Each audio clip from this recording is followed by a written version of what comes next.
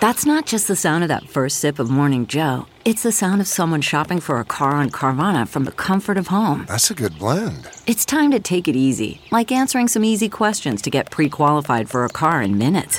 Talk about starting the morning right. Just like customizing your terms so your car fits your budget. Visit Carvana.com or download the app to experience car shopping the way it should be. Convenient, comfortable. CarMax is putting peace of mind back in car shopping by putting you in the driver's seat to find a ride that's right for you. Because at CarMax, we believe you shouldn't just settle for a car. You should love your car. That's why every car we sell is CarMax certified quality, so you can be sure with upfront pricing that's the same for every customer. So don't settle. Find love at first drive and start shopping now at CarMax.com. CarMax, the way car buying should be.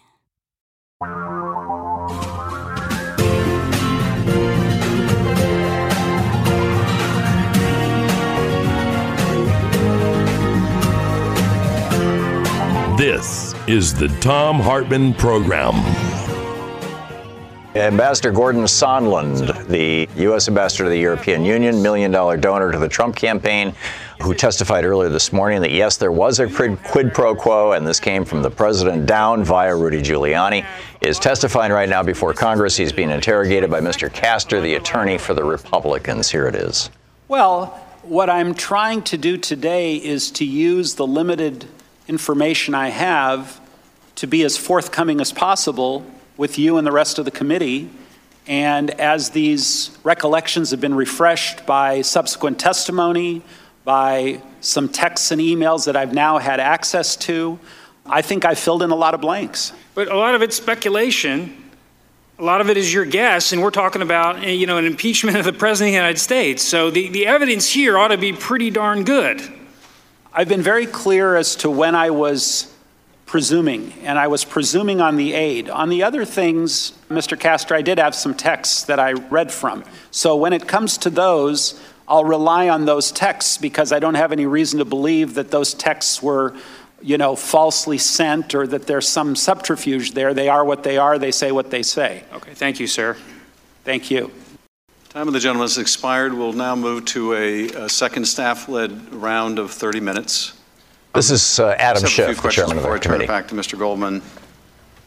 You testified in response to my colleagues in the minority something along the lines of, a lot of people did not make the connection between Burisma and Biden. I think a lot of people have real difficulty understanding that. Tim Morrison testified that I think it took him all of doing a Google search to find out, this is the significance of Burisma. It involves the Bidens. Are you saying during all this time up until the call you never made the connection between Burisma and the Bidens? You just thought that the president and Rudy Giuliani were interested in this one particular Ukrainian company? Again, my role, Mr. Chairman, was just to get the meeting.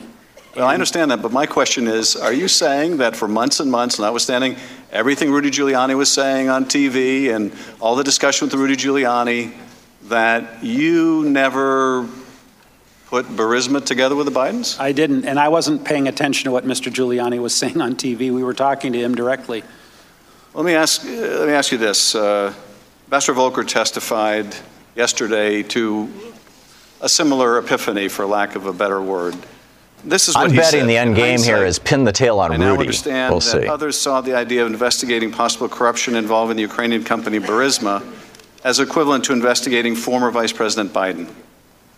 I saw them very different, the former being appropriate and unremarkable, the latter being unacceptable.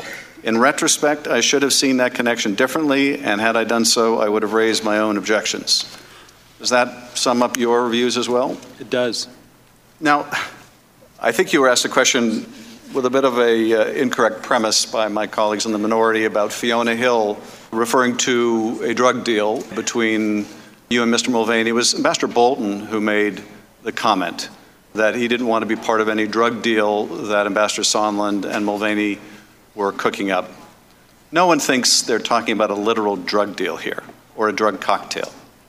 The import, I think, of the ambassador's comments is quite clear, that he believed that this bargain, this quid pro quo, as you've described it, over a meeting, the investigations to get the meeting was not something he wanted to be a part of. What I want to ask you about is, he makes reference in that drug deal to a drug deal cooked up by you and Mulvaney. It's the reference to Mulvaney that I want to ask you about.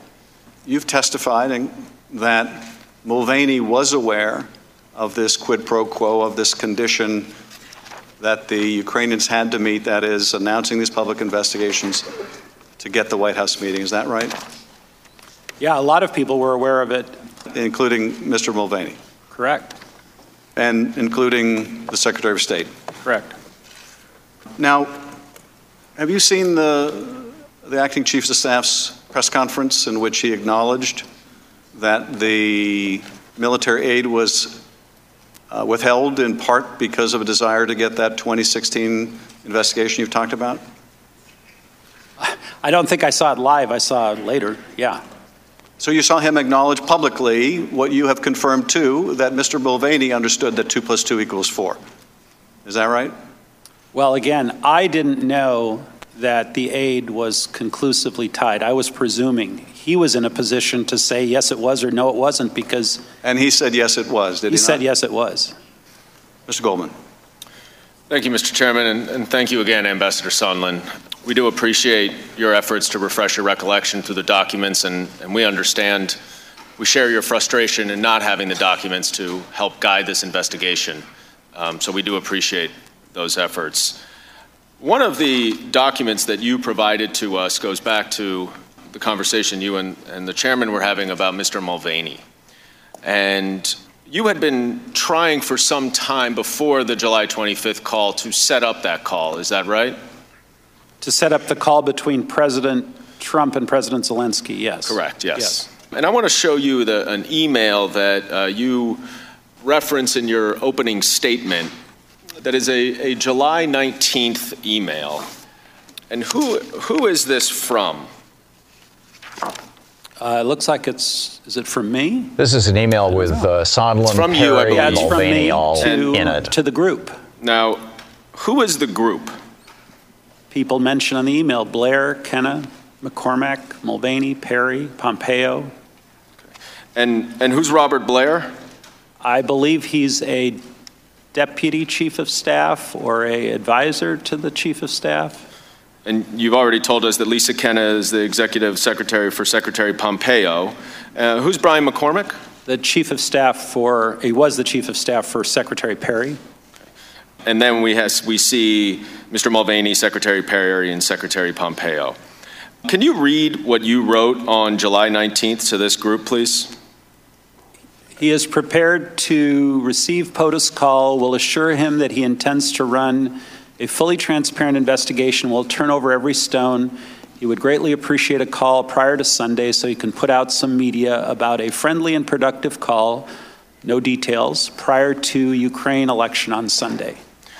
So Sunday was the 21st, which was the date of the parliamentary elections in Ukraine, is that right? That's right. Okay. When you say we'll assure him that he intends to run a fully transparent investigation and will, quote, turn over every stone, unquote, what do you mean there? I'm referring to the Burisma and the 2016/DNC server investigations. Later that evening, Secretary Perry responds just to you and Brian McCormack, saying Mick just confirmed the call being set up for tomorrow by NSC, RP. And then a little later, Mr. Mulvaney replies to all, saying, I asked NSC to set it up for tomorrow. Were these the only responses that you received to this email?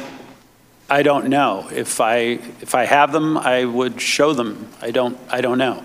No one wrote back to you and said, what are you talking about in terms of these investigations and turning over every stone? No, there was a chain, and I don't know if it's part of this email or a subsequent email, where I believe Ambassador Bolton pushed back and said he did not want a call to President Zelensky made by President Trump until after the parliamentary elections. So that would explain why it was moved from the next day, July 20th, to the 25th, right? That's right. But Ambassador Bolton is not on this email, is he? I don't think he is, no.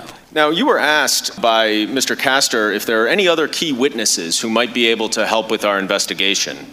And you mentioned Brian McCormick, right, the Chief of Staff for Secretary Perry? I did. You are aware that the committee subpoenaed him, are you not? I wasn't aware of that. And that he refused to come testify? Are you also aware that Mr. Mulvaney was subpoenaed by the committee and refused to come testify? I did read that in the newspaper, yes. Are you also aware that Robert Blair was subpoenaed and refused to come testify? I think I'm aware of that. And that Secretary Perry was asked to come testify and refused? I am aware of that as well. So would you include them, as well as Secretary Pompeo, as key witnesses that would be able to provide some additional information on this inquiry? I think they would. Now, this was not the first time, as you indicated, that Mr. Mulvaney heard about these investigations into Burisma and the 2016 election. Is that right? I don't know what Mr. Mulvaney heard or didn't hear. I think there's been a huge amount of exaggeration over my contact with Mr. Mulvaney. It was actually quite limited. Well, he certainly indicated a familiarity with what you were talking about in this July 19th email. Is that right? Because I think Mr. Mulvaney was in the May 23rd briefing with President Trump. I don't remember because there were people sitting behind us that were coming and going when we were sitting in front of President Trump's desk. Okay.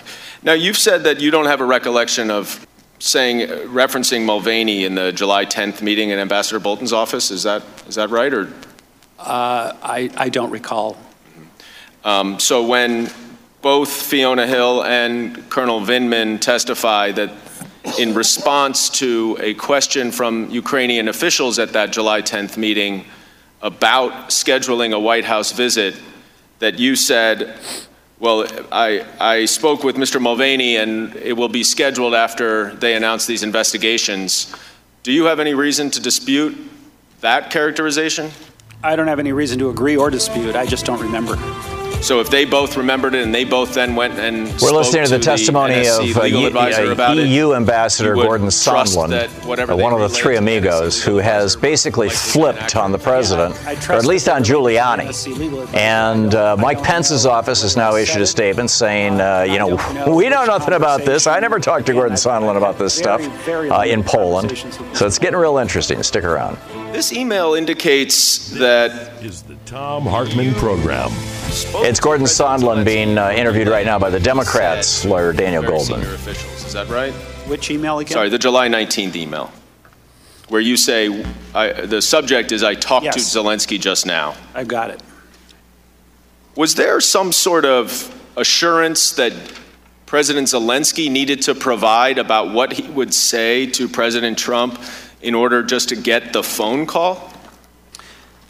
I think that part was verbal, and then there were a lot of communications going around back and forth with the Ukrainians, and that's when someone, and I don't remember who, came up with the idea of a draft statement so there would be no misunderstanding about what, in fact, the Ukrainians would say and would be willing to say, that we could rely on and negotiate something on a piece of paper. So just to place you in time, we're going to get to that draft statement, which was in August. This is July 19th, before the July 25th call. Do you remember whether there was a need from any of the White House officials or other national security officials for President Zelensky to provide some assurance of what he would say to President Trump before a phone call, not the meeting, but a phone call was scheduled? There was initially apparently a condition, but that condition was obviously dropped because the phone call took place and there was no such statement made. The phone call took place, as you said, on the 25th of July. And when you say there was no such statement that took place, what do you mean? Well, the Ukrainians never made their public statement prior to the phone call on the 25th of July. Right, but we're not talking about a public statement. What I was asking is whether President Zelensky needed to relay to you or the other American officials that he would assure President Trump that he would do these investigations in a phone call? In my email, I obviously had just spoken with him, and he being Zelensky, and he said that he was prepared to receive the call and he would make those assurances to President Trump on that call, and then presumably that would then lead to the White House meeting. And you had been discussing this phone call for several weeks now, is that right? Yes, with Volker, with Perry, with Giuliani through Volker and Perry. And then right after you sent this email assuring the others that he will discuss the investigations and will turn over every stone, the Burisma in 2016 election investigations, Mr. Mulvaney responded that he asked to set up the call for the next day. Is that right? That's what it says. Now, let's go to that press statement that you were discussing in August. And you testified, I believe, that you understood that Rudy Giuliani was representing the president's interests with regard to Ukraine. Is that right? That's what we all understood. And when you all, who do you mean we all? Secretary Perry, Ambassador Volker, myself. In August, you and Ambassador Volker were coordinating with Andrei Yermak, the Zelensky aide, about a press statement. And I want to pull up some of the text exchanges that you were referring to, which, as you acknowledge, helps you refresh your recollection. Is that right? And I think Taylor was involved in those initial discussions as well. Well, he's not on any of these text messages, so perhaps he was. He does not remember that. But let's go to the first one on August 9th.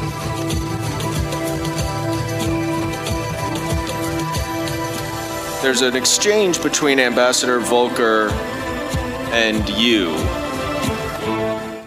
With all the problems unfolding for the Fed and central banks, you may be asking some very important questions. How close are we to the next economic collapse? What will it look like just before the crash? And how can I protect my investments and my retirement? There are a few people better suited to answer these questions than ITM Trading's chief market analyst, Lynette Zhang. Her fact-based research on the markets, currencies, and economy is second to none, and her videos have prepared people for almost every major downfall in the U.S. economy this year.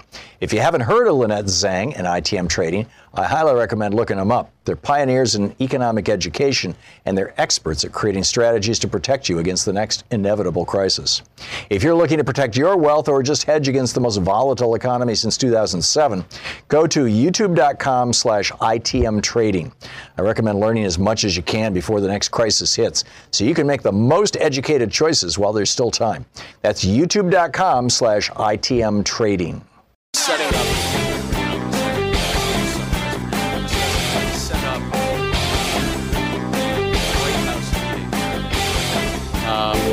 And you say that we're listening to the Democrats' lawyer Daniel Goldman questioning Gordon Sondland, the U.S. ambassador to the EU, who has basically rolled over on Rudy Giuliani and implicitly on Donald Trump. Here it goes. What did you mean there?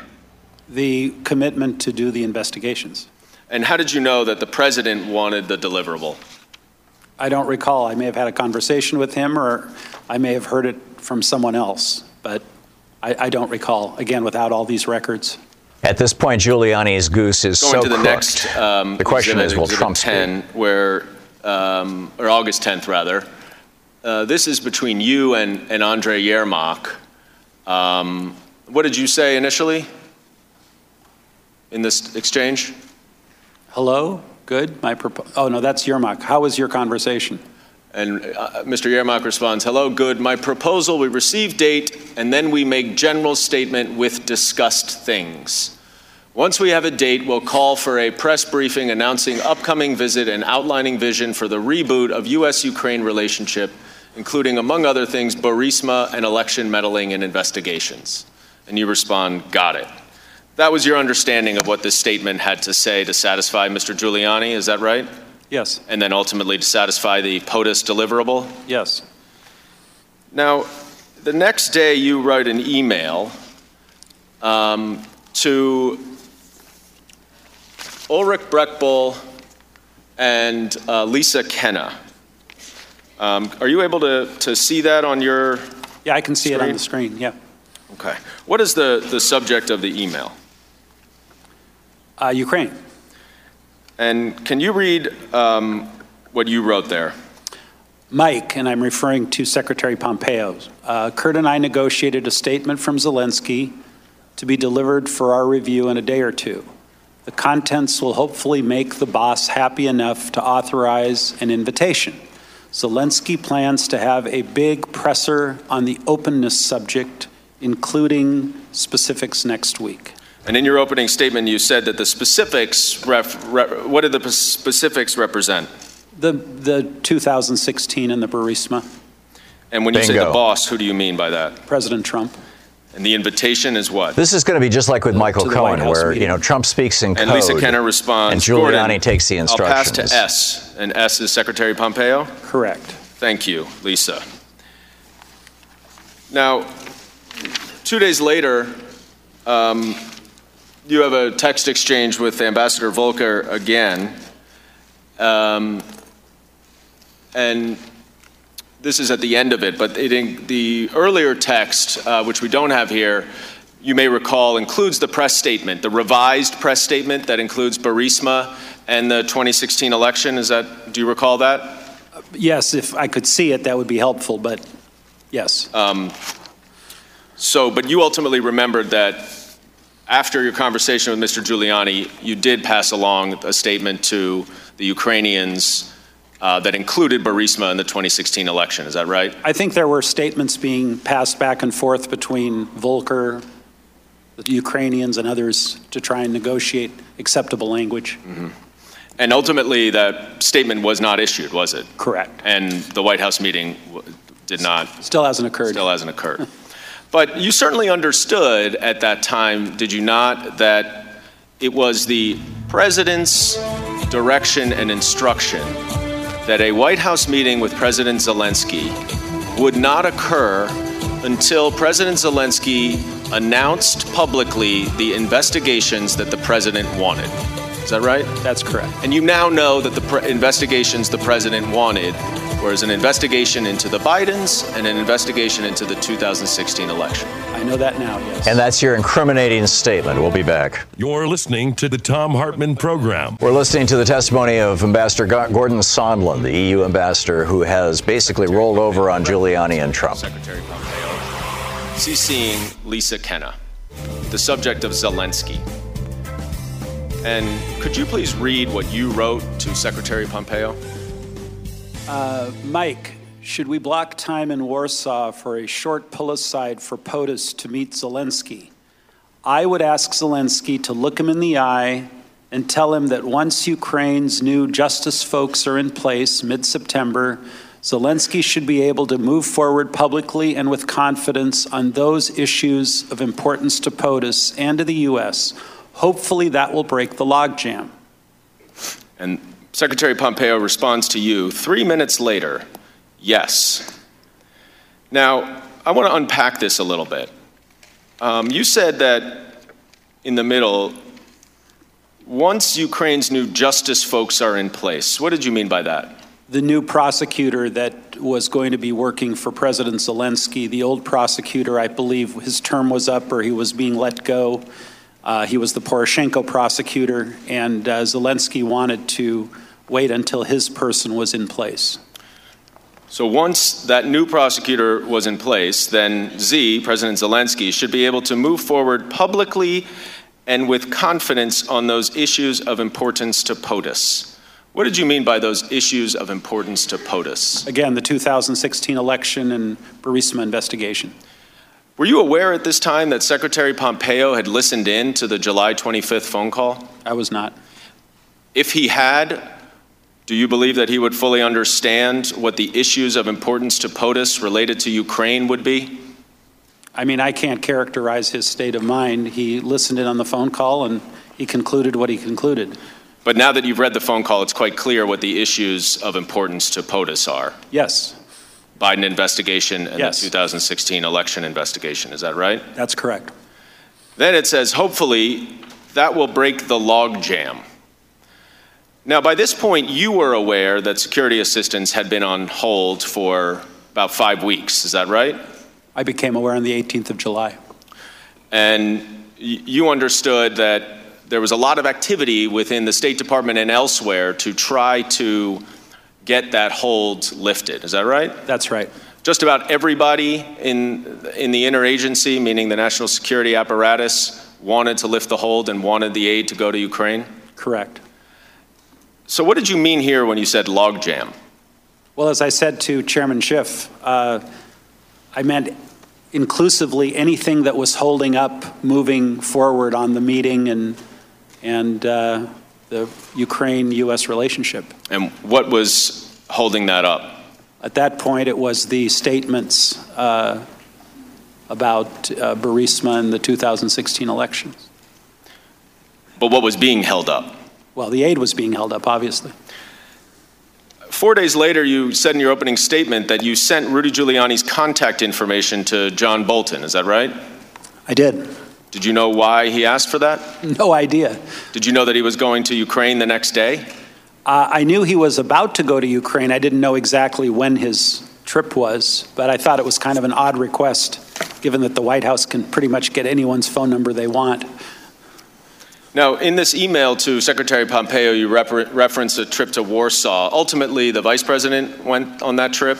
That's correct. And that was the conversation that you talked about, where you testified earlier to, that where you said that we really need to get these investigations from Ukraine in order to release the aid in the pre-meeting?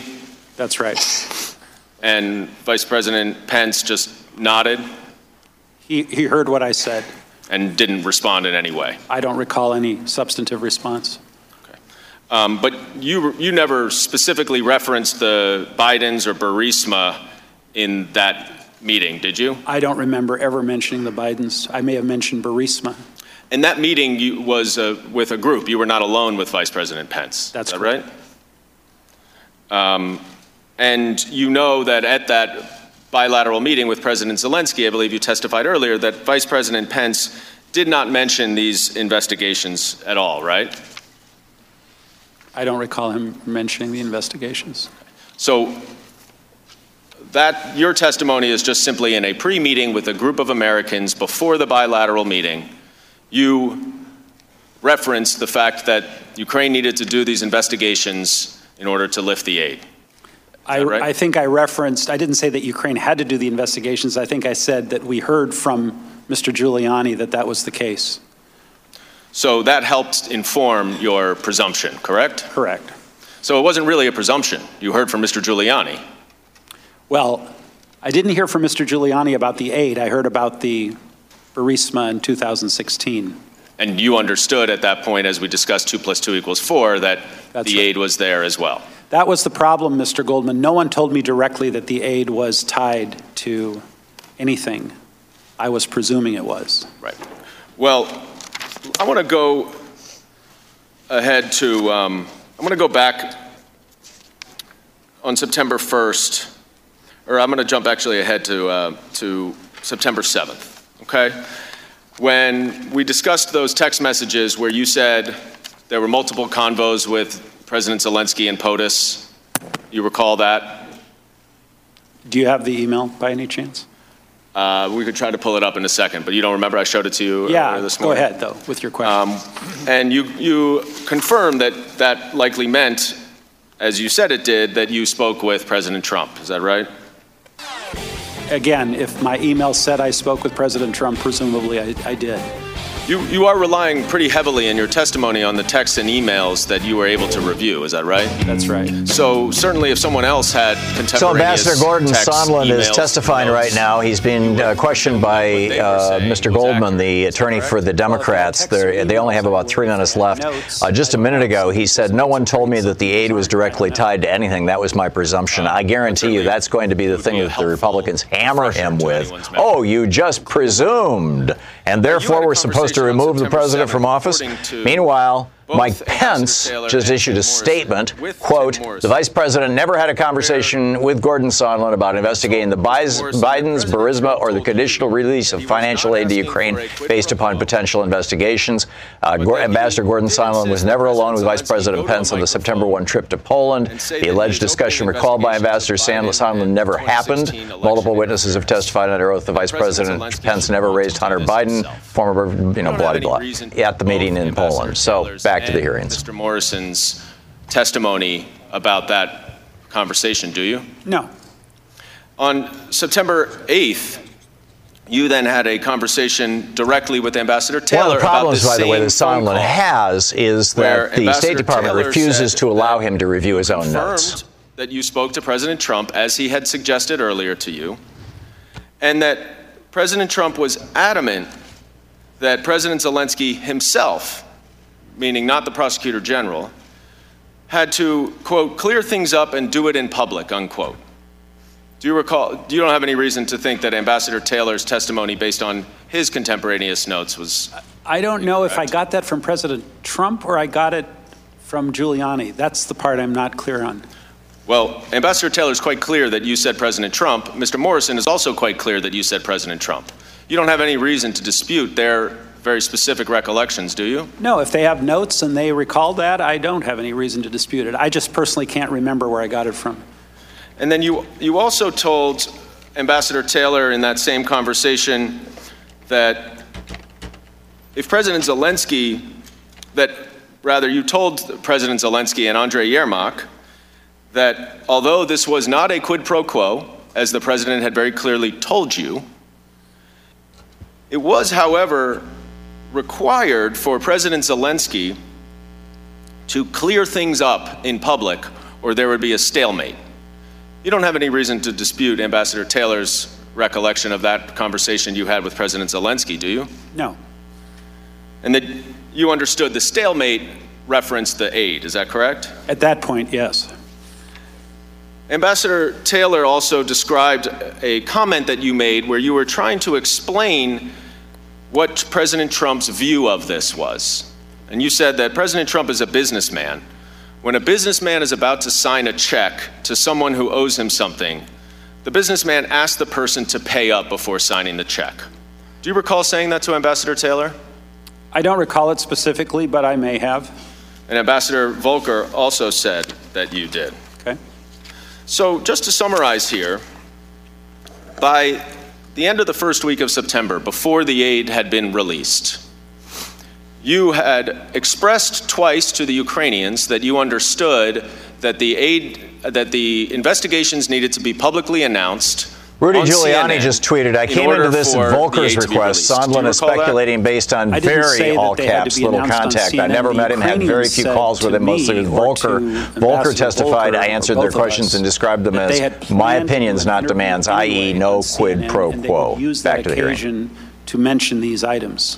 And that even though at some point you had calculated 2 + 2 to equal 4, and therefore you believed that the aid was conditioned on the investigations, that you had a phone call with President Trump that you relayed to both Tim Morrison and Ambassador Taylor, whose accounts of that conversation you do not dispute, where President Trump confirmed that President Zelensky needed to publicly announce the investigations, or otherwise the obvious implication of the stalemate would be that the aid would not be released. Is that correct?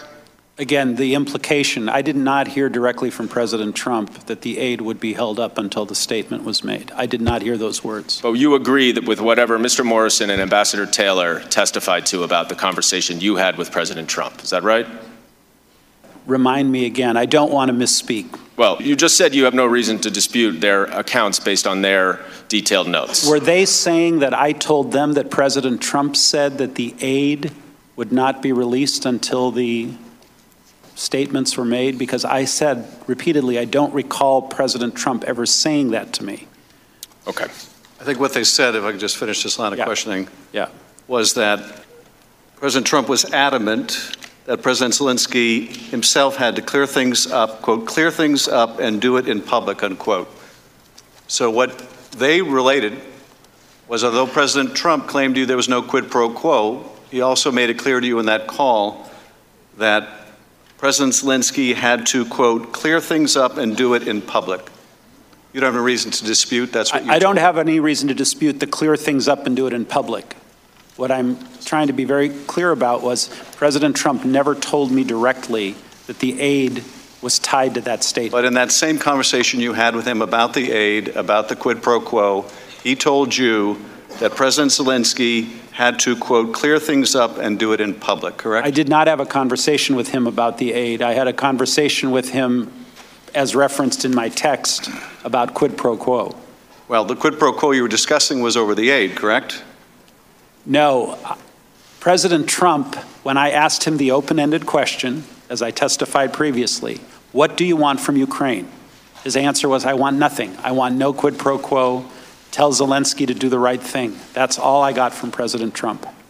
Did you also get from President Trump, as reflected by Ambassador Taylor, that he said he was adamant that President Zelensky had to, quote, clear things up and do it in public? That part I can agree to, yes. Time is now with the minority for 20 minutes. I'm sorry, 33 minutes. So now we go to Devin Nunes and the attorney, Mr. Castor, for the Republicans. Ambassador, you've been in business for a long time. The guy who's suing the imaginary cow. So if you want to get to the bottom of something, somebody that's running a department or one of your buildings or something, who do you go to? The boss. The manager of whatever company it is. Right? Correct. So if you want to get to the bottom of foreign aid, probably go to the people that are in charge of foreign aid here in this town, wouldn't you? Because you're not in charge of foreign aid. I'm not in charge of foreign aid. And you've had to testify that you've presumed foreign aid was this or that, and you're guessing that this was tied to foreign aid. See, but as I predicted, Nunes is going to be saying, oh, you're guessing. And in fact, I don't think it's very fair to you. Because Trump did just what Michael Cohen said he would do, talk in code. You might be surprised that we had that person here in the Capitol in a secret deposition in the basement last Saturday.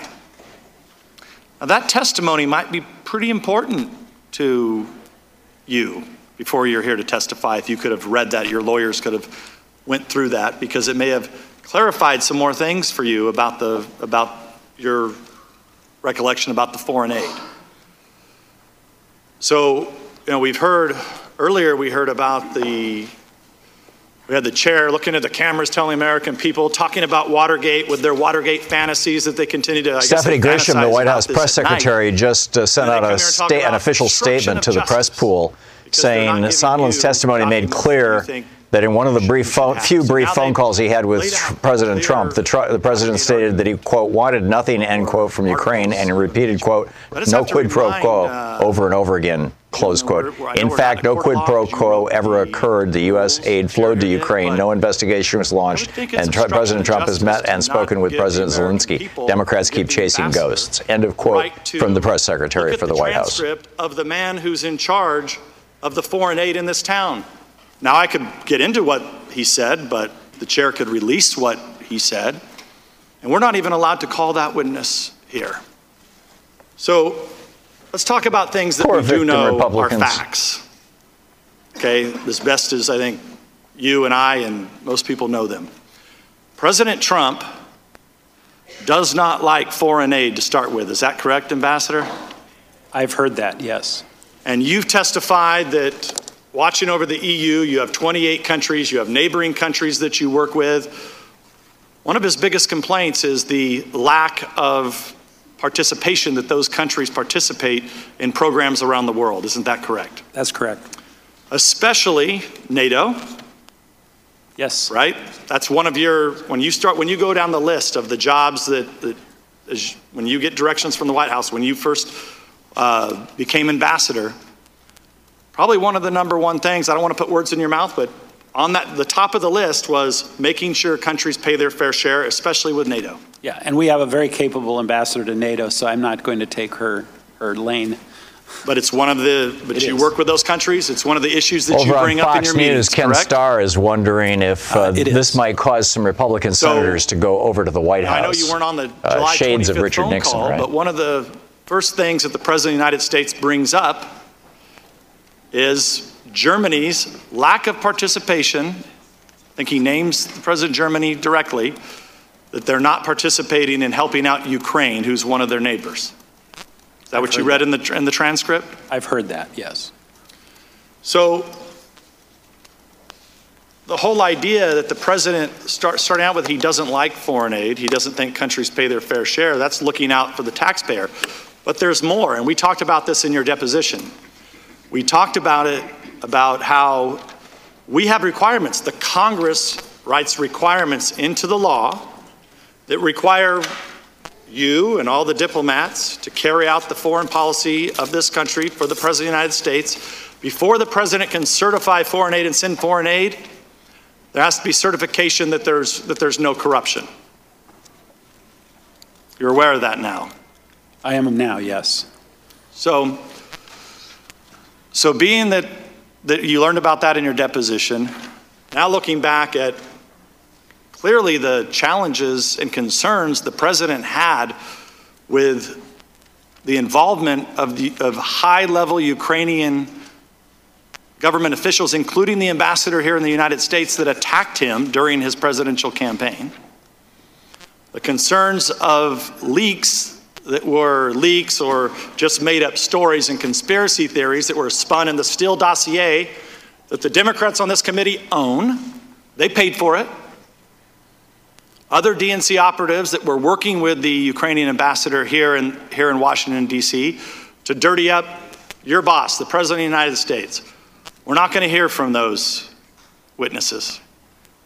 Just like we're not going to hear from the person we deposed on Saturday. This is so rich. The White House is preventing what the real John Eisenberg, Mick Mulvaney, Rudy Giuliani, Rick Perry, Mike Pompeo, John Bolton, Charles Kupperman, Robert Blair, Brian McCormick, Michael Ellis, and Bill Barr from testifying before these hearings. And they're keeping all of Sondland's notes away from him. They're refusing to allow him access to any of his own information. And here's Devin Nunes complaining that he can't pull a witness up. Wouldn't it be easier if you just knew exactly why the foreign aid wasn't given? Yes, it would be easy. Give me access to the damn State Department information. If I had a totality of the record. And would you trust the person who's in charge of cutting the checks for foreign aid, the top career diplomat or the top career official? I'd have no reason not to. That's the guy that Nunes is saying they interviewed in the basement. Ambassador, I don't know if we'll get who is not testifying. Speak again if we have some more magical minutes. But I'm done with questions with you. I know the rest of our members have more questions. Let me turn to, I know Mr. Castor has some more questions. This is Mr. Castor, the attorney for the Republicans. Hi. We'll try not to use all of this time as a courtesy to you. Just want to go through some distinctions between your opener and your deposition and some other witnesses. In your opening statement today, Ken Starr over on Fox News just said, we now know that the president, in fact, committed the crime of bribery. I think articles of impeachment are being drawn up if they haven't already been drawn up. Amazing. This testimony is an absolute screaming blowtorch. We'll be back with more of Ambassador Sondland, Gordon Sondland, the Portland hotel magnate, who is the ambassador to the EU, testifying. You're listening to Thom Hartmann. Visit ThomHartmann.com for audio and video archive. He's also objected to the characterization of him and the other amigos as the irregular channel because he says Pompeo knew about this. All these guys knew about this.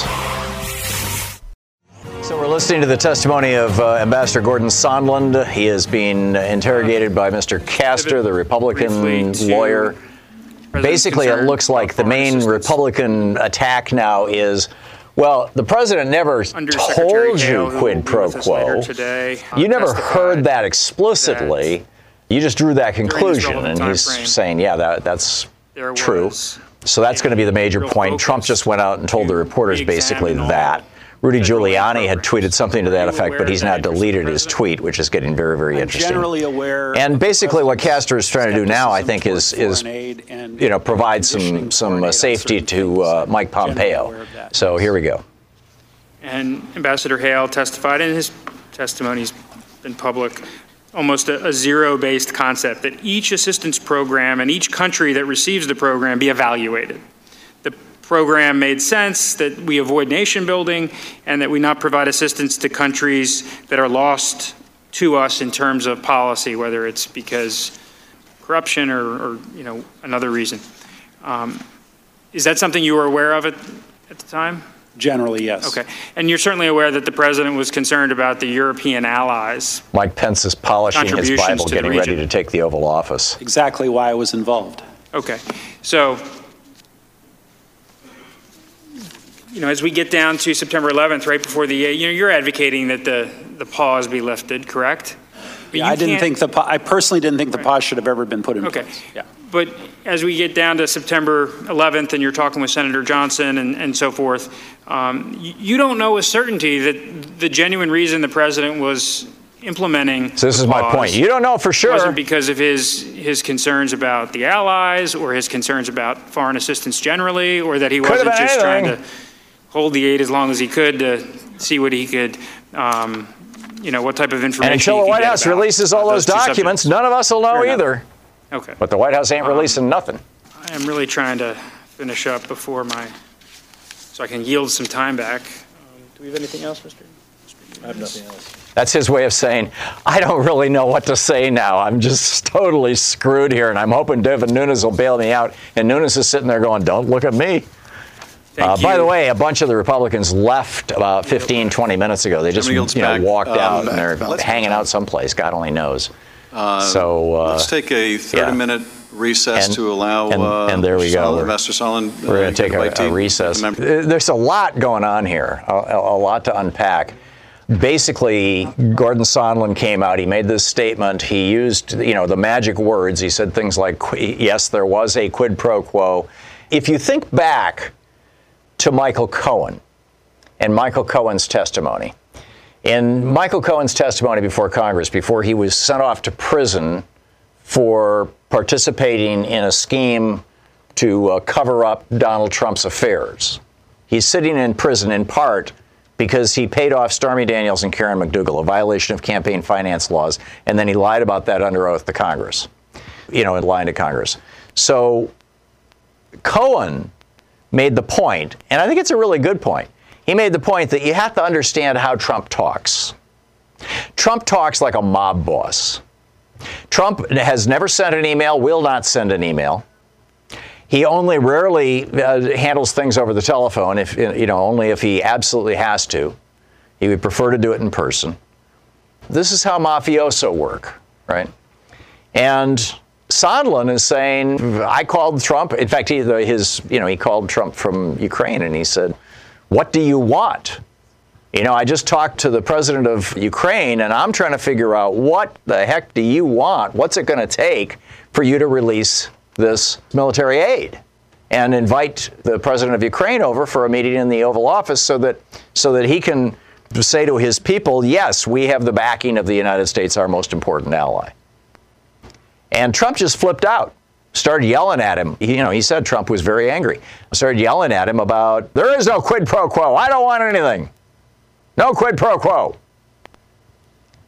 And of course, obviously Trump had been doing his mob boss thing, right? Up until that point. He'd been basically saying, this is even in Shakespeare, will nobody rid me of this meddlesome priest? Yeah, the people around you know what you're saying. They know what's going on. So anyhow, let's pick up some of your thoughts and calls as well. By the way, if you haven't been listening to my commentary, I pointed out that Rudy Giuliani tweeted out that I did nothing, everything's good, and then he deleted his own tweet. Mike Pence's office has come out with a statement now that said, quote, the vice president never had a conversation with Gordon Sondland about investigating Biden's Burisma or the conditional release of financial aid based upon potential investigations.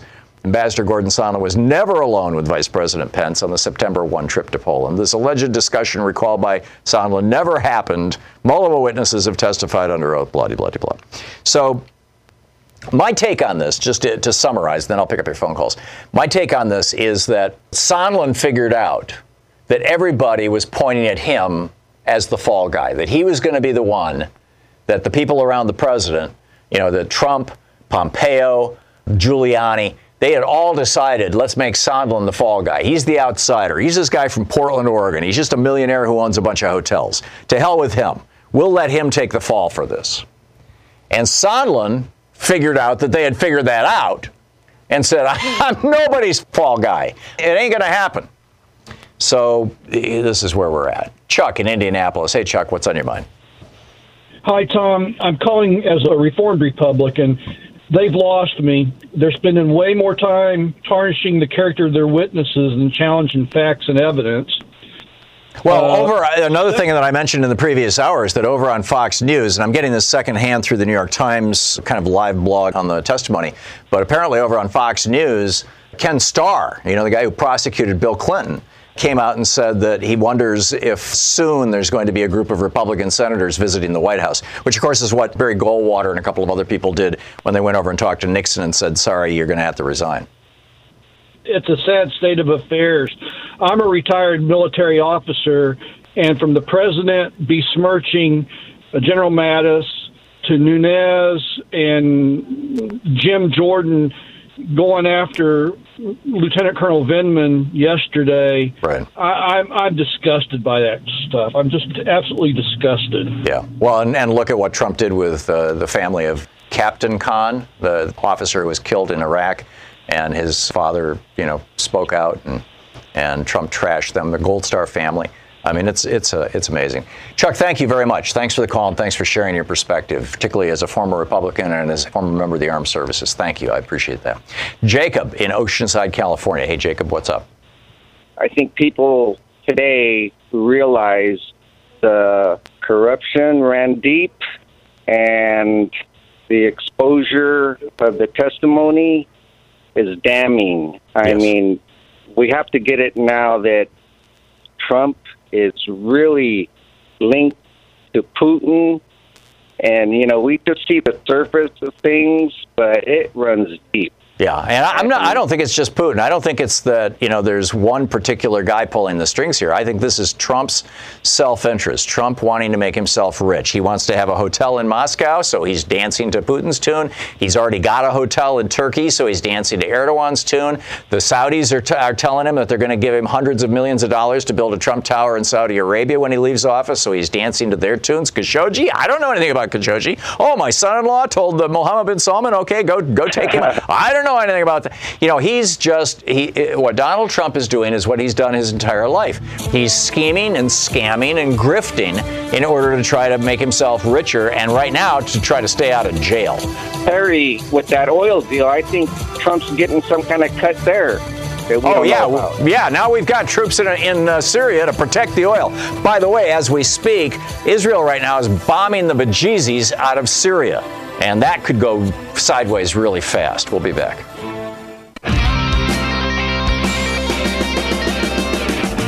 Welcome back. Gordon Sondland testifying today. The hearing's going to be coming back together in the next 2 or 3 minutes. So as soon as it does, we'll go right back to it. But in the meantime, Pete in Santa Cruz, California. Your thoughts, Pete? Yeah, this whole thing is, if you wrap it up, it fits the definition of a RICO operation. And I agree. Racketeering, influenced, organized crime, yep. And corrupt organization. Corrupt organization, thank you, yeah. All of them, the whole gang should be rounded up and thrown away. All the way back to the GSA, the person who was placed at GSA to approve the hotel. Yeah. For him. Yeah. Yes, absolutely. Because the lease says that if the leaseholder, this is the old post office building in D.C., if the leaseholder becomes an elected official, that they have to release the lease, which I think is probably one of the reasons why Trump is trying to sell that hotel. Pete, excellent. Thank you. Steve in Phoenix, Arizona. Your thoughts, Steve? Do you think Gordon Sondland is sorry he donated the $1 million to the Trump campaign? I don't know. He's now a very famous guy, and that seems to be something that he craved was, fame and recognition. Everybody knows his name now. So if he doesn't go to jail, I suspect he'll be still think it was a good investment.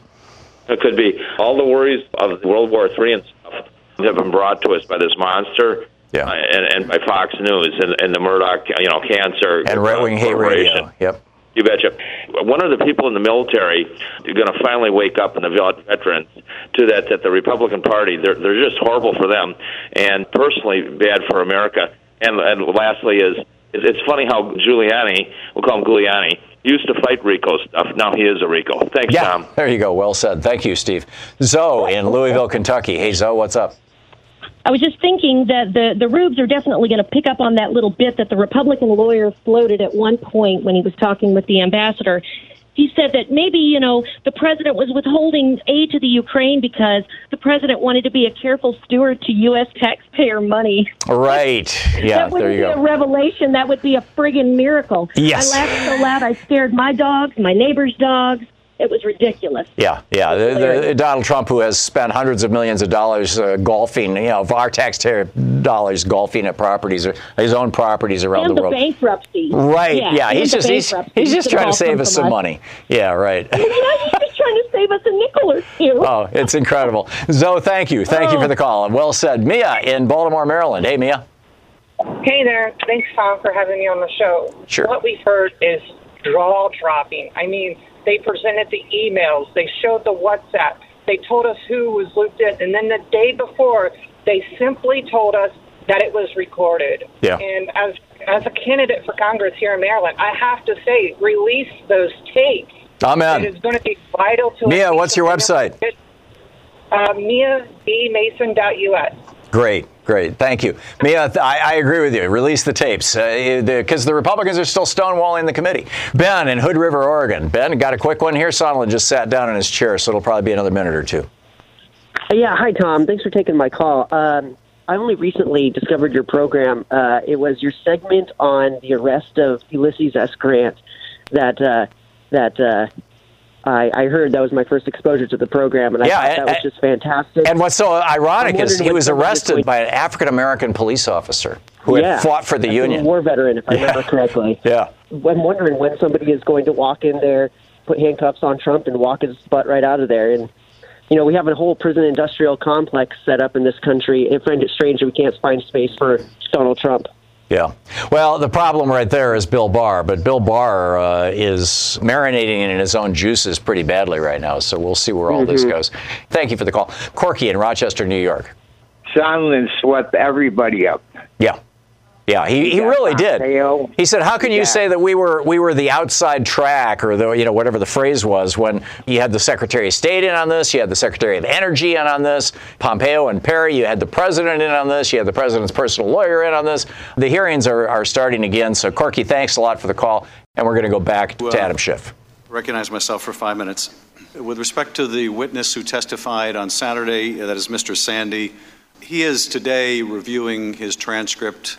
An opportunity we give all the witnesses before their transcript is released to make sure that it's accurate and correct. As his deposition was only taken on Saturday, this was the soonest we could arrange that. That's the guy that Devin Nunes said, "There's nothing to see here." If they wish to use any of the questioning from Mr. Sandy's deposition, they could do so, and we would happily take whatever excerpts they needed even prior to the witness having the chance to go through it. They chose not to take advantage of that opportunity. He is not the top official at the Office of Management and Budget responsible for releasing foreign assistance. I want to ask you just a few questions, and our staff had time to get through much of what I wanted to ask you, Ambassador. But with respect to the statement, you are going back, and I mean by you and others, Ambassador Volker and others, we're going back and forth with the Ukrainians to figure out what statement they would have to make to get the meeting, correct? Correct. And they understood they were going to have to make this statement publicly in order to get the meeting? Correct. Similarly, you testified that pretty much everyone could put 2 and 2 together and make 4, and understood that the military assistance was also conditioned on the public announcement of these 2 investigations, correct? That was my presumption, yeah. You put 2 and 2 together and you got 4. Is that right? Yes. Now, you're capable of putting 2 and 2 together, and so are the Ukrainians. They could put 2 and 2 together. And don't forget, democracy is not a spectator sport. Democracy really, the whole idea of democracy is the demos. It's us, right? The people. So get out there, get active, tag, you're it. You've been listening to Thom Hartmann. For audio and video archives, visit thomhartmann.com.